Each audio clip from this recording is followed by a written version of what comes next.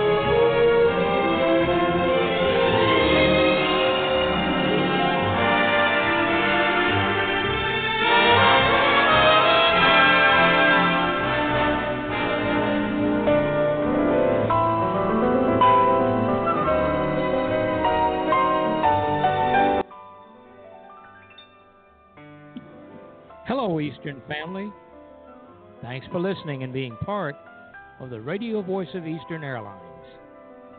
My name is Neil Holland, former retired captain with Eastern Airlines and producer, host of the EAL radio show. Thanks for joining us for episode 67 today. We enjoy talking about Eastern and have done so for over 8 years now, along with our popular EAL radio show website, which is maintained by our webmaster, Dorothy Gagnon. Today's episode, we continue to talk about the early day history of our beloved Eastern Airlines. Last week's episode featured Pitcairn Aviation. But before we go to our second installment in 2019 now, from the Eastern Files, here is an Eastern Airlines commercial.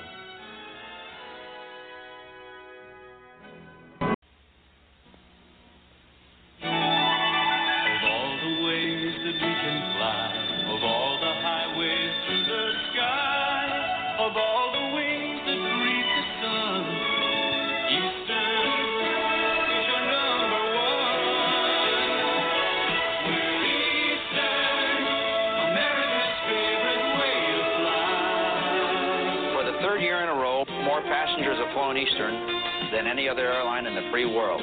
If you've helped make us America's favorite way to fly, we thank you. If you haven't flown Eastern recently, give us a try.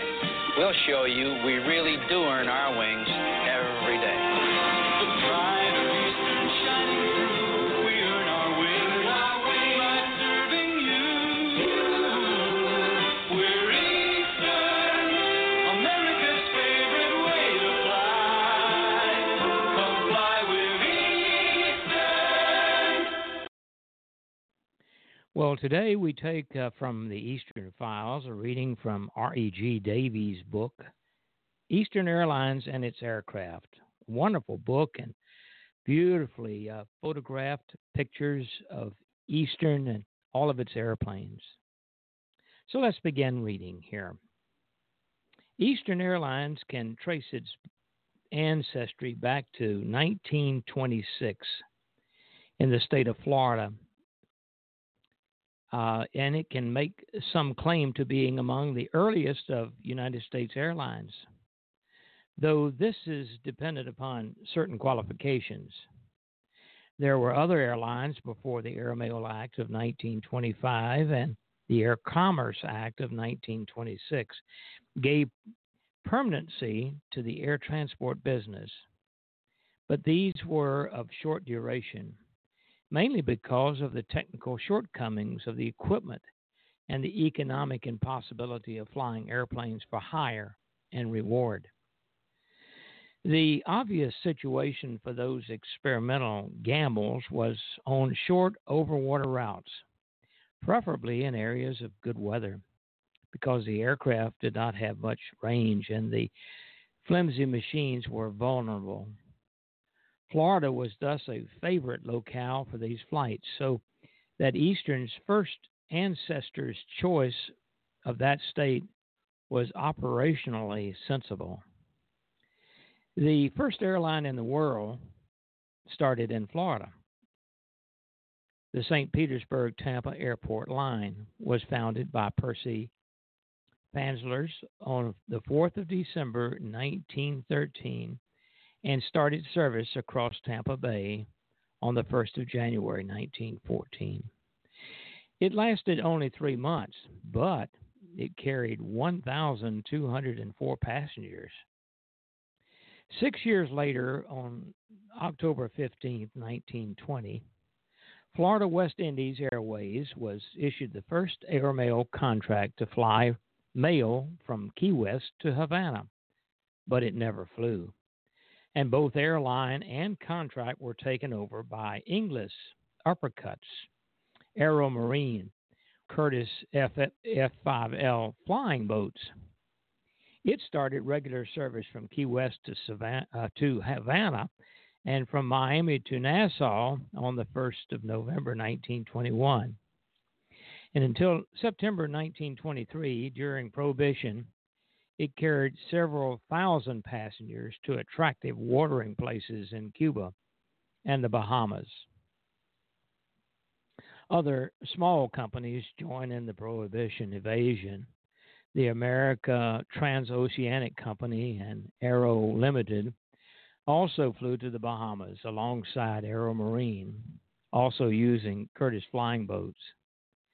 When therefore Eddie Rickenbacker came south in 1926 to start Florida Airways, the local population had already had a taste of air transport, and the climate, meteorological, and economic for airline progress seemed to be promising.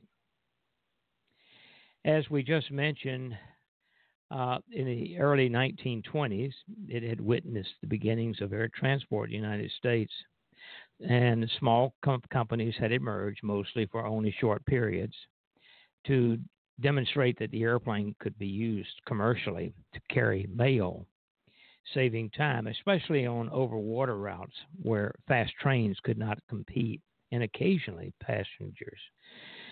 But there was no incentive from official quarters, not least because flying machines were still viewed as novelties, and more important, they were dangerous. This latter aspect was emphasized all over the country by the barnstormer pilots, who conducted aerial circuses with stunt flying as a major component of their exhibitions. The average spectator viewed the idea of flying much in the same way as he or she might have viewed the prospect of joining a trapeze act. But by the mid-1930s, attitudes changed. The politicians in Washington had dragged their feet in enacting legislation to govern flying activities. Senator James Wadsworth introduced a Department of Commerce bill in 1922, but this was shelved, and control of aviation generally was loose, uncoordinated, and it varied from state to state. Then on February 2nd, Groundhog's Day, I might include, 1925, under some pressure from the railways to terminate the United States airmail service run by the post office, the Contract Airmail Act was passed. It was known as the Kelly Act, after Representative Clyde Kelly, its main sponsor. The bill provided for the transfer of all the post office mail routes to private operators who would bid competitively for the privilege. The first 12 routes were promptly awarded, and all except one were in operation before the end of 1926.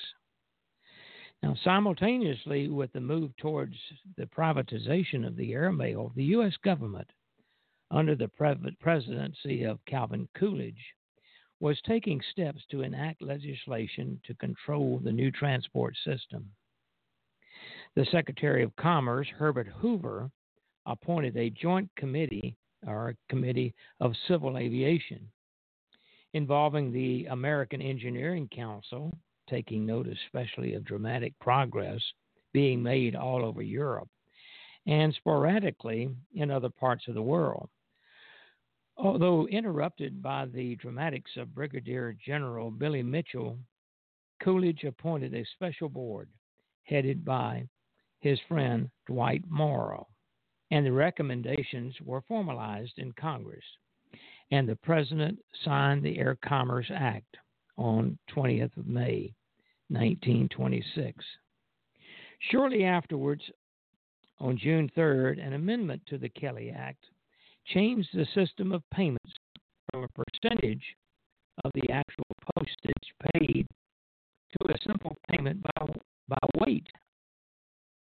Interestingly, all except one of the first 12 airmail contractors were connected in a mainly transcontinental route network, linking New York with San Francisco with branch lines on the Pacific coast, the Northeast, and from Chicago.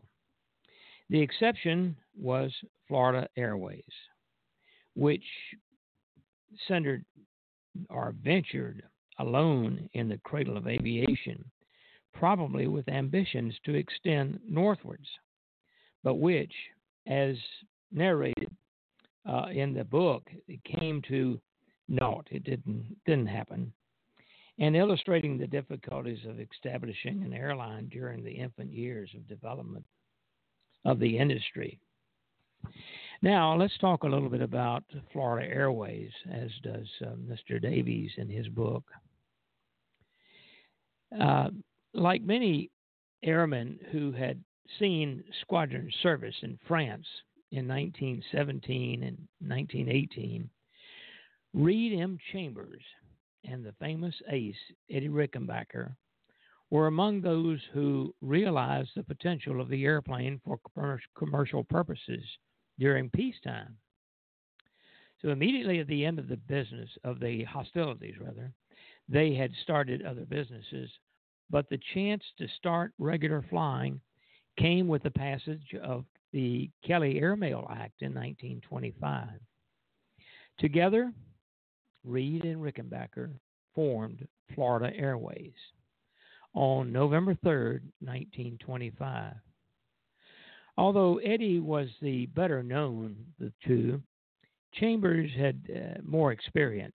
He had taken over from Eddie as commander of the 94th Pursuit Squadron from World War I and continued to command the 1st Pursuit Group after the war ended. Among the personnel were another ace, Arthur Ray Brooks, Major William Robertson, who had also served in the war, and Lieutenant John Harding, an engineering officer of the Army Air Corps Round the World Flight Team of 1924. Other notable names were Vic Chenet, who later assumed a key role in the early development of Pan American Airways, Major William Mayo, chief engineer of the Ford Motor Company, and Lieutenant Carl Eagleson, an experienced Arctic flyer. As important as the skilled personnel were the public who financed the embryo airline. The stock offering was 15,000 shares at $25. And among the investors were financial world notables Percy, Rockefeller, Charles Stone, Charles Hayden, Richard Hoyt, and Ann Morgan. In addition to $300,000 in liquid assets, the Ford Motor Company came in with 4 of its all-metal Ford Stout II AT transport airplanes. With such an impressive lineup, success should have been sure to follow. But in these precarious years of airline infancy, this was not always easy. They started off in great style with 5,000 spectators cheering the departure of the 4 aircraft from the Ford plant at Dearborn, near Detroit, on a chilly December 28, 1925 day. At Nashville, en route to Miami, another crowd turned out, including the mayor. Unfortunately, the first two AT aircraft to take off was caught in a crosswind and veered dangerously towards the mayor and his entourage. The pilot averted mass manslaughter only by steering the plane into the other two ATs, damaging one beyond repair. That airplane, Miss Fort Myers, was cannibalized to patch up the other three. On 11th of February 1926, Florida Airways was awarded the CAM-10 airmail contract, which was Miami to Jacksonville via Fort Myers and Tampa. The problem was no airfields. Frenzied activity to fulfill the terms of the contract began, even using personal labor to clear and level scrubland sites. At Jacksonville, the airfield could not cope with the 2AT, and so the inaugural service, made April 1st, was stipulated by the contract, was flown by Travel Air and a diminutive Curtiss Lark.